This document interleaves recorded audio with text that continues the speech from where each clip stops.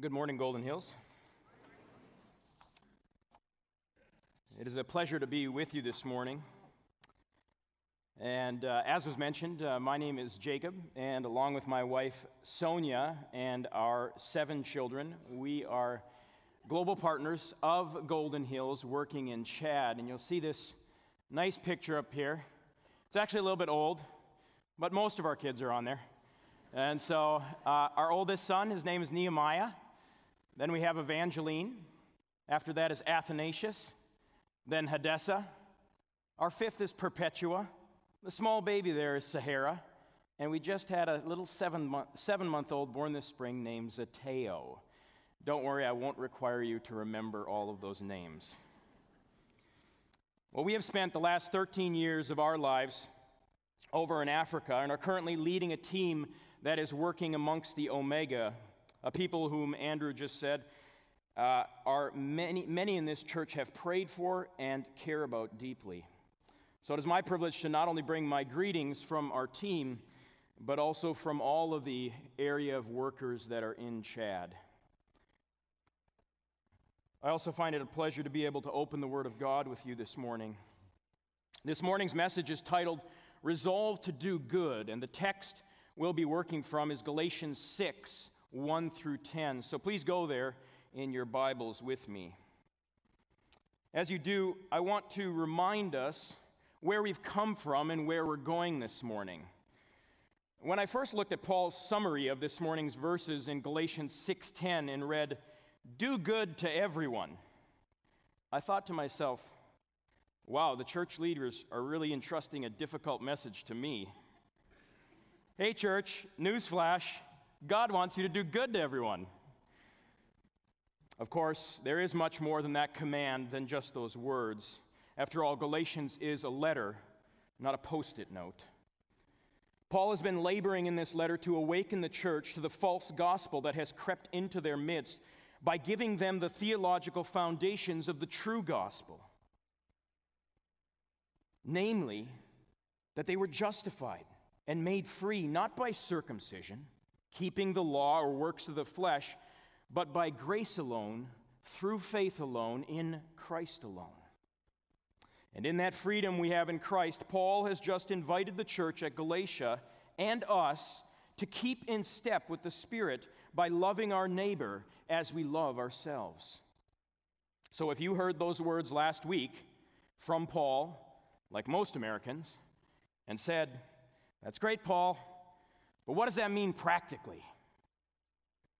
How do I keep in step with the Spirit when traffic is moving a foot per minute? Or my neighbor's music is too loud?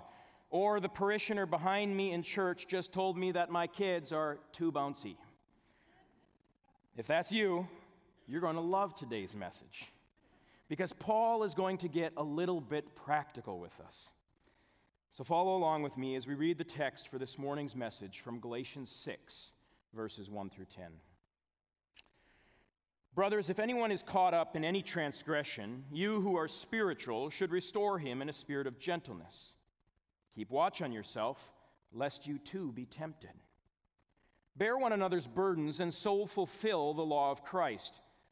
For if anyone thinks he is something when he is nothing, he deceives himself. But let each one test his own work, and then his reason to boast will be in himself alone and not in his neighbor. For each will have to bear his own load. Let the one who is taught the word share all good things with the one who teaches. Do not be deceived.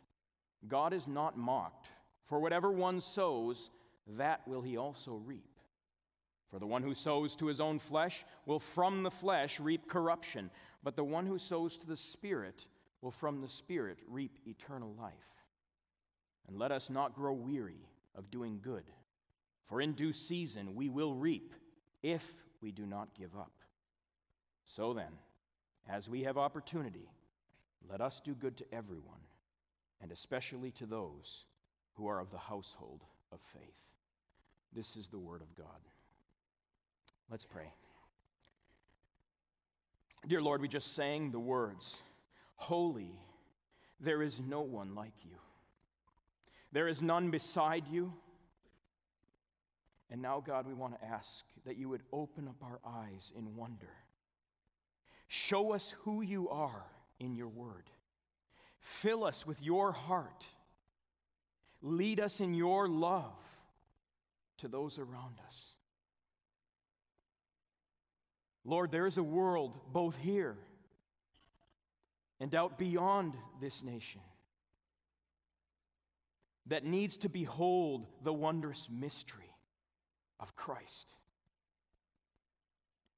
So, Lord, to that end, would you use Paul's words to the church of Galatia to stir our hearts to love and good deeds?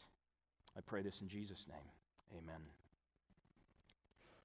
Well, just so we're on the same page, here's how we'll walk through our passage this morning.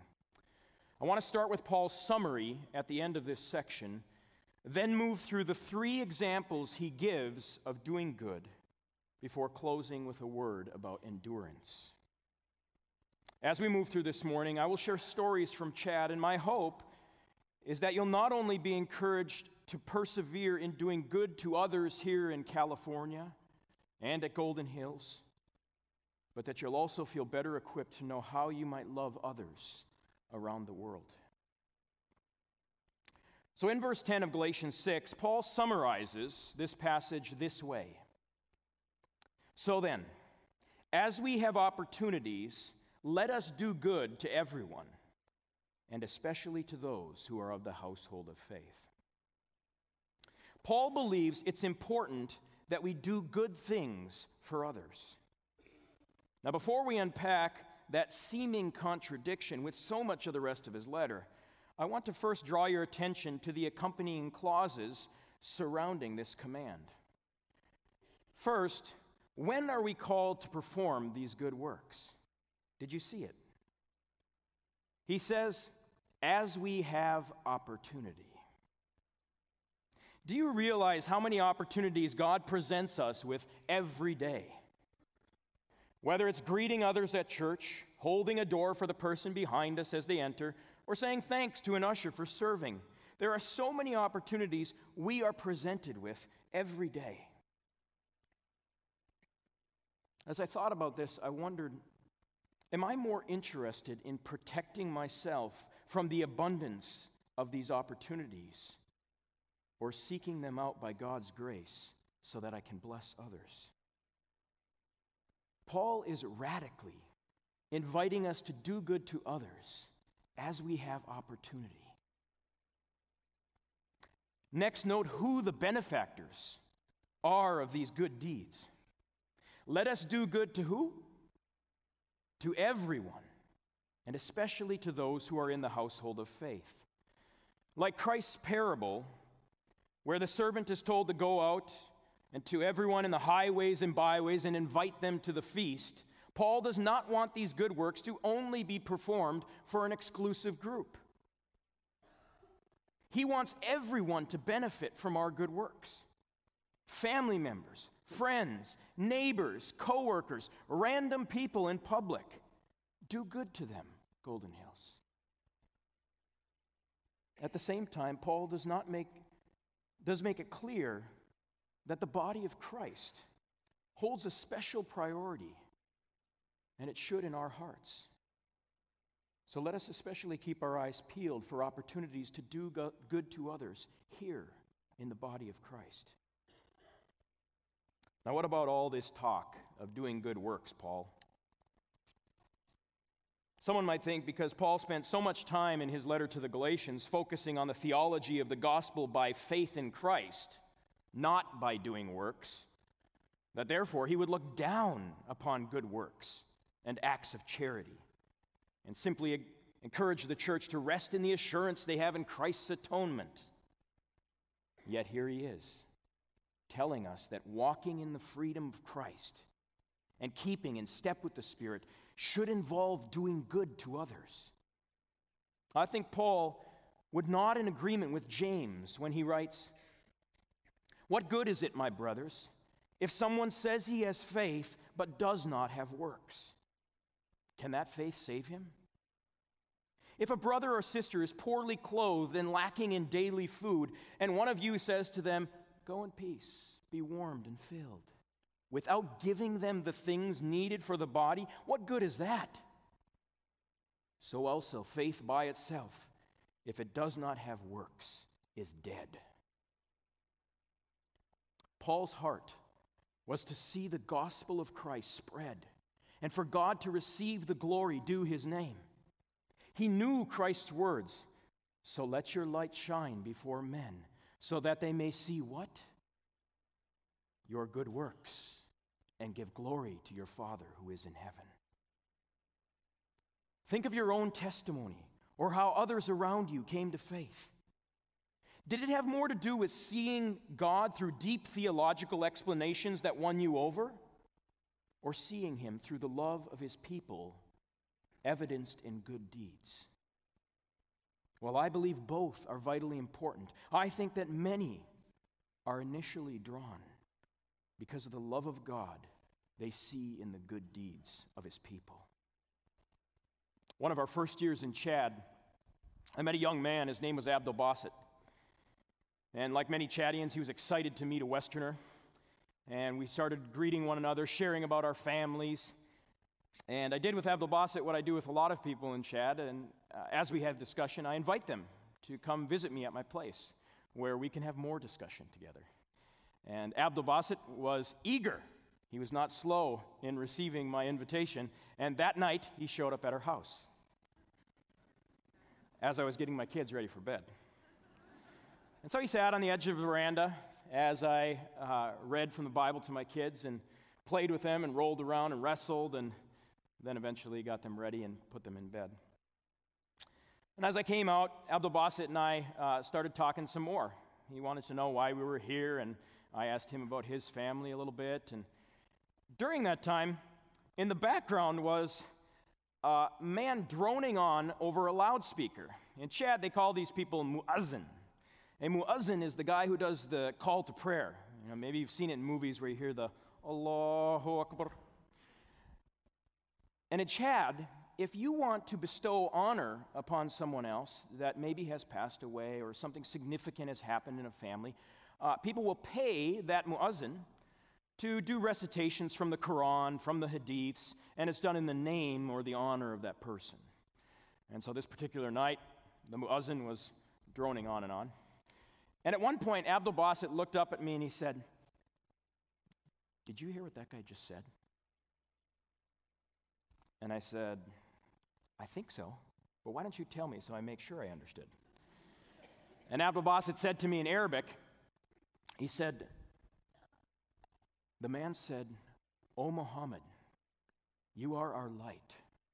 Show us the path to God.'" And then Abdul Basit leaned over and in a low voice said to me, "Our people are ignorant. Muhammad is dead."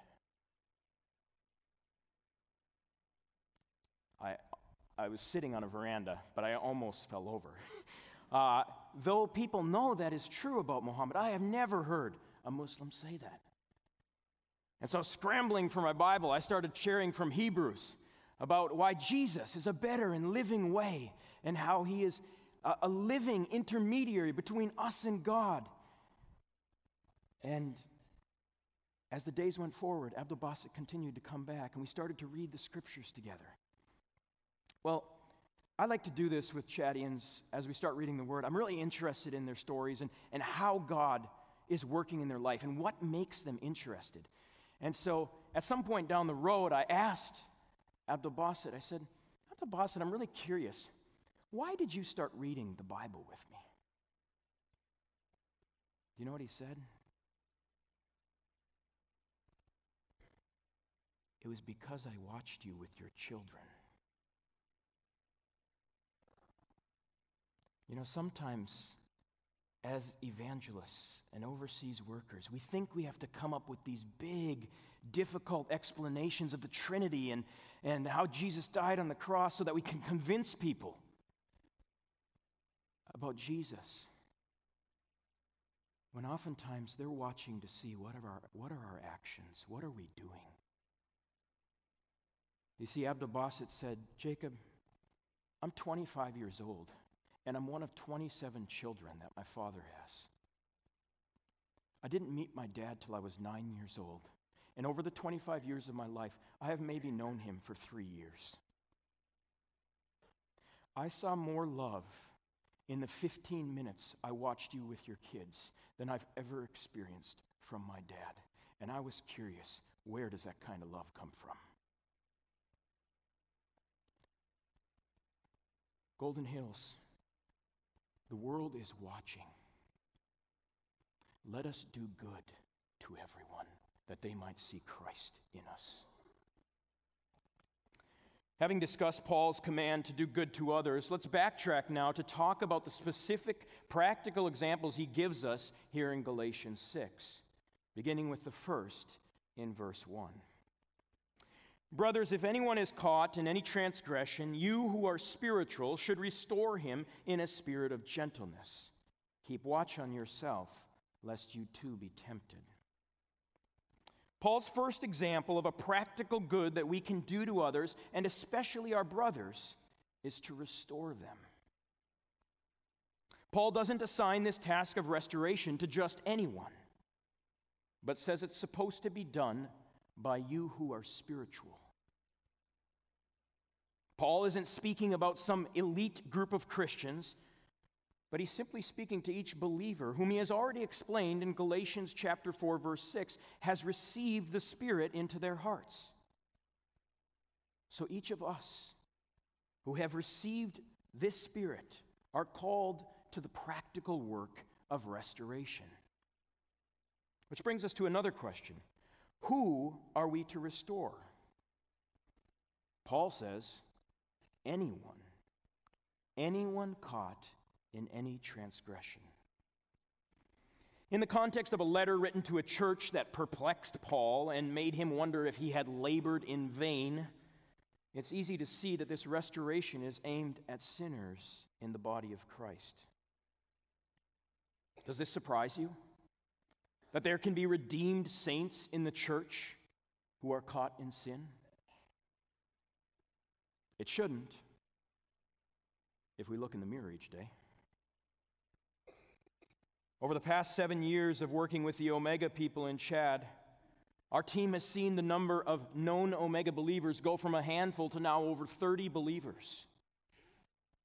There is no official church yet, as they are spread out in various places, but even this group of believers flummoxes me. Probably the same way that I puzzle my wife. Over the course of 1 week earlier this year, we had a young believer who was caught viewing pornography, another who took a job delivering illegal drugs to the refugee camp, and a third who was blatantly lying to fellow believers. I felt like I was in the book of Acts.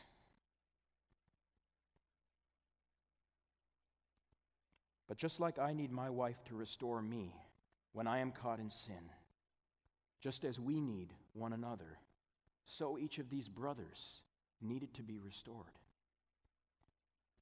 Paul wants all of us to have the Spirit to restore those among us who have sinned.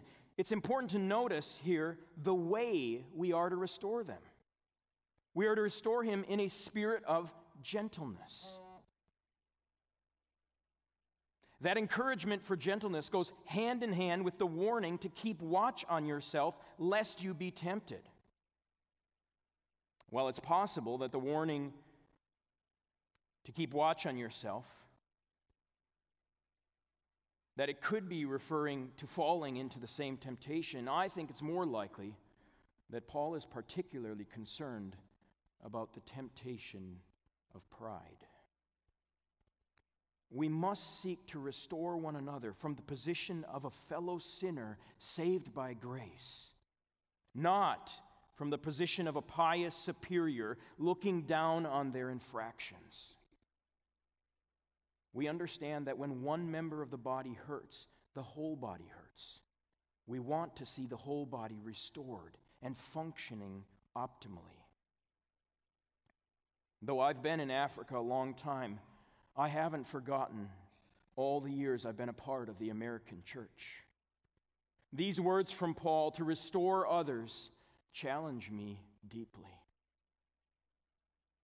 Sadly, other than my parents and wife, I can count on one hand the number of times a brother or sister in Christ has sought to restore me. And that's not because I'm without sin. I'm not doing much better on the flip side of that equation. How about you, brothers and sisters? When's the last time someone confronted you about a sin in your life? When's the last time you lovingly sought to restore another? Is it possible that certain cultural norms and values have taken precedent over God's call to restore the one who is caught in sin? May it not be. During these last 3 years in Chad, I had the tremendous privilege of doing a workshop that produced stories from the Bible in the Omega language. During this workshop, we had a group of Omega people that helped us to take 60 stories from Genesis to Revelation and craft them into the Omega language. And during that time, God did a wonderful thing. We started out the workshop with one Christian amongst the group and 4 Muslims.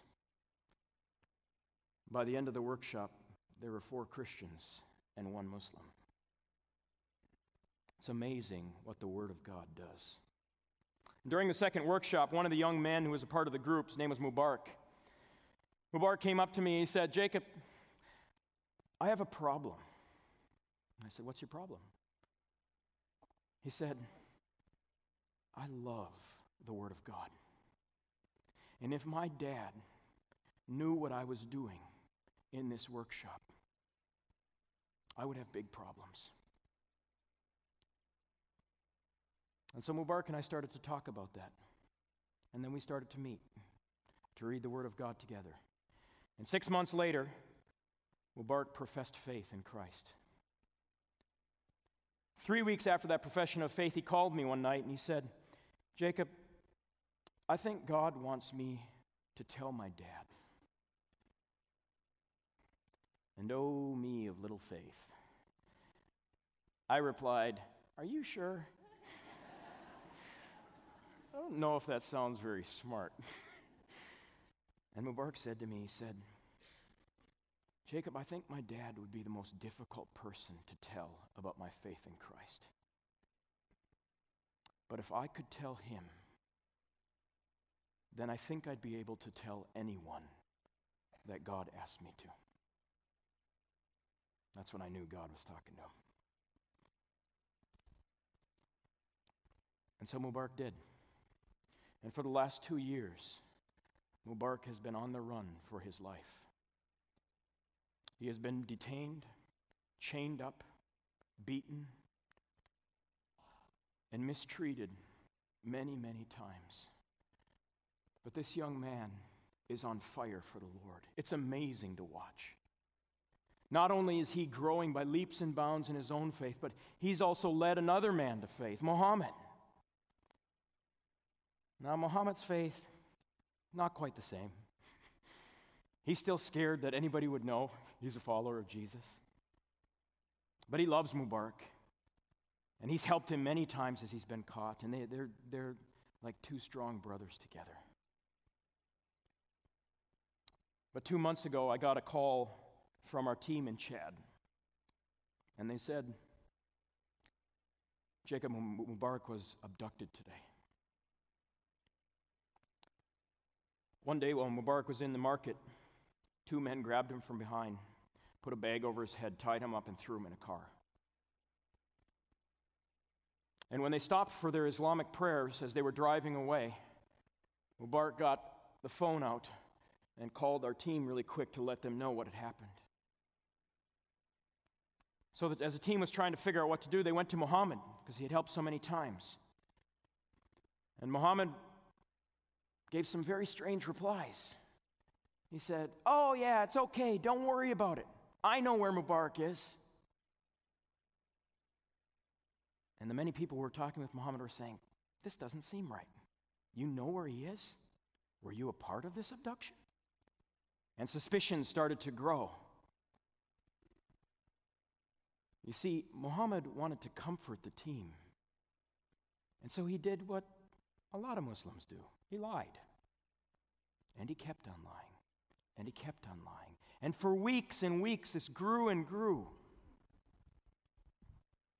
And nobody was willing to restore him, to confront him about those lies. Well, what was really happening to Mubarak during that time was that he was taken by two of his cousins who recognized him and knew that his father was looking for him, that there was a ransom. And so they called his father after a couple days and said, we have Mubarak. What do you want us to do? And the father said, if he's willing to return to Islam, bring him back to me. If not, kill him. And one of the cousins took a gun out and put it to his head. But Mubarak would not deny his faith. Thankfully, one of the other cousins said, let's not kill him this way. And they beat Mubarak, tortured him, drove him out in the desert, and left him to die. You see, in Chad, this is a common way that people do away with their enemies. Nobody lives in some of these northern deserted areas. But in the mercy of God, there was an army patrol vehicle that was looking for smugglers that day. They saw the vehicle tracks, followed them, found the footprints, followed them, and then found Mubarak laying in a heap in the sand a day after he had been left there. You see, they thought he was an escaped convict because he was in chains. And they were going to bring him back to the local authorities, which would have started this process all over again for him. But Mubarak cleverly said, hey, I know it's a big task for you. I don't want to give you a big task. Can I call my father? And then Mubarak was given a phone, and he called Muhammad. Muhammad immediately drove through the night on a motorcycle to pick him up, presented himself as his father, and the soldiers handed him over, and Mubarak was safe. Now, as they returned to the village and they got back to the church, and one of the people there started to ask Mubarak, what's happened? Tell us, explain what's gone on. And as Mubarak started to say these things, the man looked at Muhammad and said, wait a second. You said all these other things were happening. That's not what Mubarak is saying. Why did you say that? Muhammad had nothing to say. And so that man did, finally, what Muhammad really needed. He said, Muhammad, I was there on the day of your profession of faith. I was there at your baptism.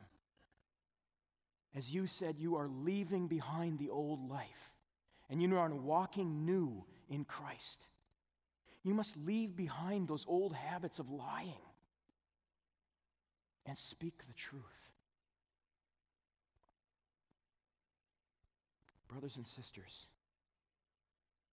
let us not leave the opportunity to restore others around us. It is an important work that Christ has called us to. Paul's second practical example of how we can do good to others is found in verses 2 through 5, where he says, bear one another's burdens and so fulfill the law of Christ. For if anyone thinks he is something when he is nothing, he deceives himself. But let each one test his own work, and then his reason to boast will be in himself alone and not in his neighbor. For each will have to bear his own load. If you want to keep in step with the Spirit and love your neighbor as you love yourself, there may be no clearer way than to bear the burdens of others around us. This not only includes the burdens we might take on when we seek to restore another, but it expands to other burdens as well. You remember Jesus' attitude and what he said about burdens in Matthew 11. "Come to me, all who labor and are heavy laden, and I will give you rest. Take my yoke upon you and learn from me, for I am gentle and lowly in heart, and you will find rest for your souls. For my yoke is easy and my burden is light." Jesus, our Lord and Savior, was a burden lifter. The greatest example to us of Paul's words to the Galatians, "Bear one another's burdens." So it might be fitting that Paul adds the extra motivation and tells us when we lift another's burdens, we're fulfilling the law. Which law? The law of Christ. Don't confuse this law with the Mosaic law. One law focuses on doing God's commands in our strength, the Mosaic, while the other sees it accomplished in the person of Christ, the law of Christ.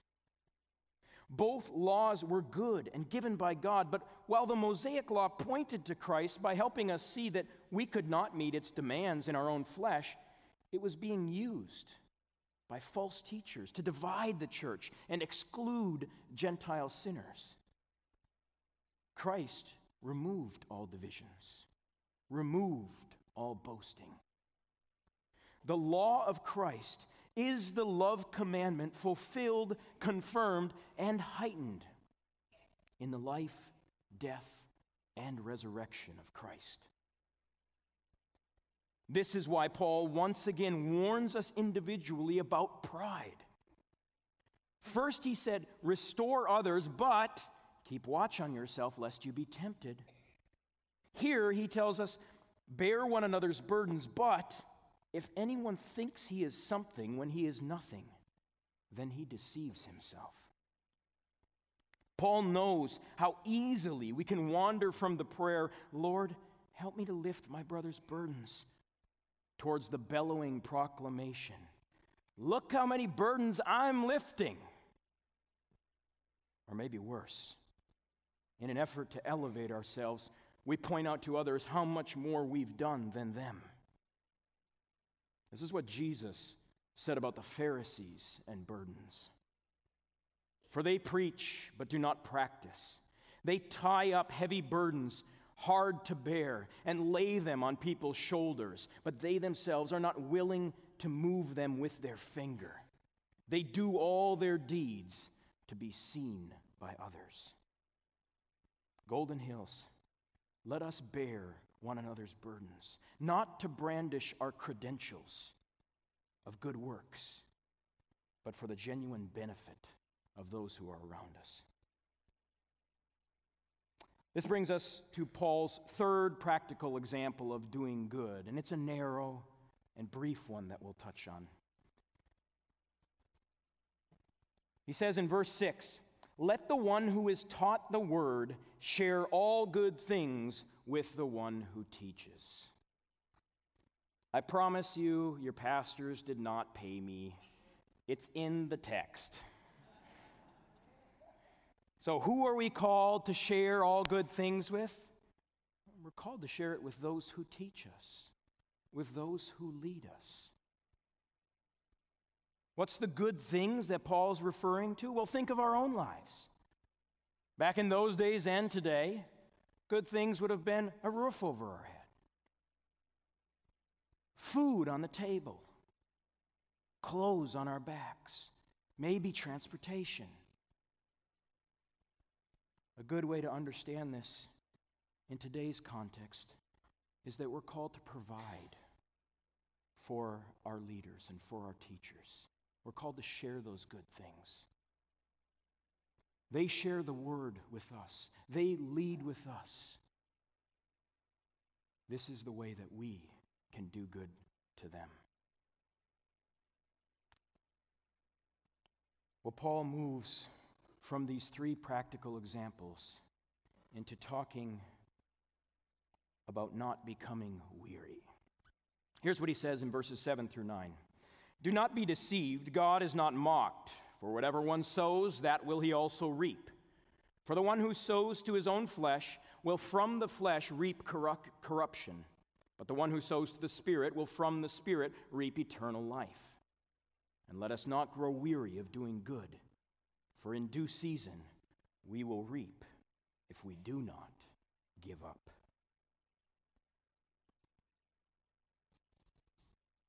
Paul wants to encourage us, as we're doing good to everyone, to not grow weary.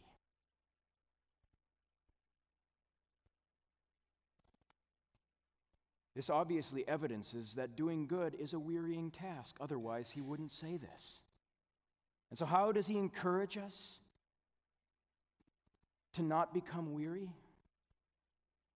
Well, he does it by reminding us to look back at the faithfulness of God. To remember that God will not be mocked. Those who sow, those who live a godly life, will inherit eternal life. And those who ignore God and do not listen to his words will reap corruption. I want to close this morning with a personal story. For me, whenever I want to grow in steadfastness and I don't want to become weary, I like to read about other people's steadfastness as they've trusted in the Lord. And this week, I heard just such a story, and I thought, I want to share this with my brothers and sisters. This is happening right now as we're sitting here this morning. I got this update on Thursday. The events that are described in this letter took place on Wednesday, and it is still playing out to this day. It comes from one of our global partners. His name is Dave. And it refers to a young man named Bishara who came to faith a while ago when a short-termer left a Bible and he just started reading it. Isn't that just like the Lord? We labor there for years. Some short-termer leaves a Bible and a person comes to faith. But over the months, Bishara has been doing good deeds to others in his family, and others have come to faith. And he's been sharing with other people about Christ, and they've been coming to faith. But Bishara's father, like Mubarak's father, is a powerful man, a violent man. And he has heard about what Bishara is doing. This week he was on the way to the capital to meet with Bishara. And this letter describes that meeting. What transpired with Bishara and his dad yesterday was a mix between New Testament narrative and a Wild West showdown at high noon. When Bishara arrived at the house, he noticed a truck with military plates outside. This was an ominous sign that confirmed the worst when he stepped inside the large salon in the house. His father was waiting for him, along with his mother, uncle, sister, half-brother, 15 elders from his family's clan, 2 religious leaders, and 2 unknown men from a different tribe who were armed. His father, sitting before him, kept his pistol with a silencer on the table next to him. The car, the strange men, the silencer were all telltale signs that his dad was intending to kill Bishara. He confirmed as much soon enough. After greeting Bishara, he said, "Why have you become an infidel and ruined our family's name? Our people have heard that my son has left Islam, and the shame of it has spread throughout Chad and the countries around here. Before I shoot you, tell me why you have become a Christian." And with that, Bishara began to share his story, how he first received a Bible, how he believed, how he's now a Christian, and how his mom was healed and is now a follower of Jesus. His mother followed these words up with her own. "It's true, I've been healed, and I'm a Christian. If you want to stay with me, I'll stay with you. If you want to divorce me, that's okay too. But I will not return to Islam." At this, Bishara's father turned to his uncle and said, "Why didn't you kill Bishara like I told you to? His uncle then recounted how he had tried to, but that after firing 2 rounds at Bishara's head and seeing the cases hit the floor but not Bishara, he was afraid of what malediction might come his way if he tried again. He told Bishara's dad how he had beaten Bishara, torn up the Bible, but then he himself was hospitalized. How he had a vision of angels and was evangelized by Bishara and believed. This was all news to Bishara's dad. Someone also mentioned that Bishara's sister and half-brother had become Christians, and when his father asked them point blank, they admitted that they were now Christians too. This is when things took a turn to potentially become a Wild West shoot-'em-up. The father picked up his gun to shoot Bishara, but his uncle stopped him in his tracks by pulling out his own pistol and said, "If you shoot him, no one is going to leave this room alive." After some reflection, his father chose another tactic. He ordered the henchman to take Bishara to the truck. Bishara's mom ran out of the room and came back with a large wooden tool used to beat millet and declared, "You touch my son and I'll crack your heads open." Lots of arguing ensued in the room, which took a good while to get everyone settled down again. Once things calmed down a bit, the father asked the clan elders their opinions. Amazingly, their advice was that Bishara, like any other person, should have the right to choose what religion he will follow. This isn't too much unlike Gamaliel's intervention in Acts 5 to the high priests who wanted to kill the apostles. This left his father fuming. It was then the Islamic religious leaders' turn to try to convince Bishara to return to Islam. "Don't you fear God?" they asked him. Bishara's response was brilliant. "You've prayed, sacrificed a cow and a sheep to try to heal my father's eye. Were you successful?" They had no answer, as it was obvious that his father's left eye was still useless. Having heard enough, his father, enraged again, exclaimed that he was going to kill Bishara. But this time his uncle replied, "You keep saying you are going to shoot him, then do it. Bishara, walk up to your father so that he can shoot you." Slowly, Bishara stood up and walked to an arm's length of his dad. "You have ruined our family name, and you are an infidel," his father repeated. "I don't know what else to tell you," Bishara replied. "You've disowned me. You can kill me, but I'll die with Jesus. What else do you want from me?" His father picked up his gun. But then he heard his mother weeping. "If you kill our son, then kill me too," she told her husband. And then his sister and half-brother said the same thing. "If you kill him, then kill us too." His uncle also joined them. "You will have to bury all of us today if you shoot him." His father was a divided man. Everything in him wanted to wipe out the shame to his name that Bishara had brought, but then he risked bringing more problems and shame if he killed the others, and might even lose his own life in the process. After a long pause, he uttered words no one saw coming. "Give me a Bible." Shocked, Bishara handed his to him with 2 hands, and his father received it. He looked at the front and back and said, "How do you read it?"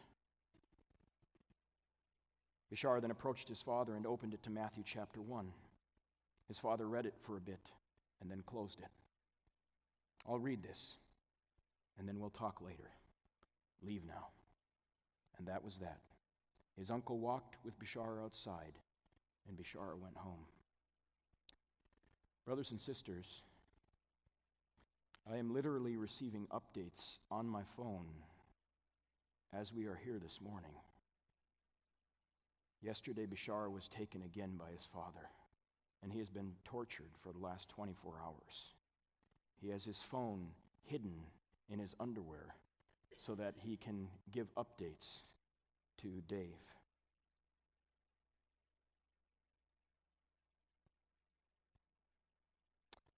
When I hear about people like Bishara and Mubarak,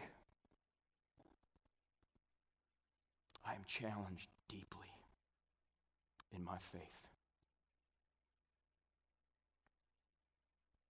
Do we believe that the gospel is worth it? Is it worth our time? Is it worth our commitment to reach out to others around us, to do good to them? To seek to restore those who have fallen among us, to bear the burdens of others who are around us, to share all good things with those who teach us. And may I even add, to remember those who are in chains and suffering for the sake of the gospel. Brothers and sisters, let us do good to everyone around us, that they might see Christ. Let's pray. Oh, Father, we don't want to let this opportunity pass without praying for our brother Bashar, who right now is chained up, has been beaten, has been threatened to have his fingers cut off. All for his faith in Christ. And he says to his family, and he says to us, that Jesus, you are worth it. I will not deny my faith in Christ. Lord, may we take this encouragement to not deny our faith. And may we take these words from Paul, and as we have opportunities, do good to everyone, especially the household of God. I pray in Jesus' name.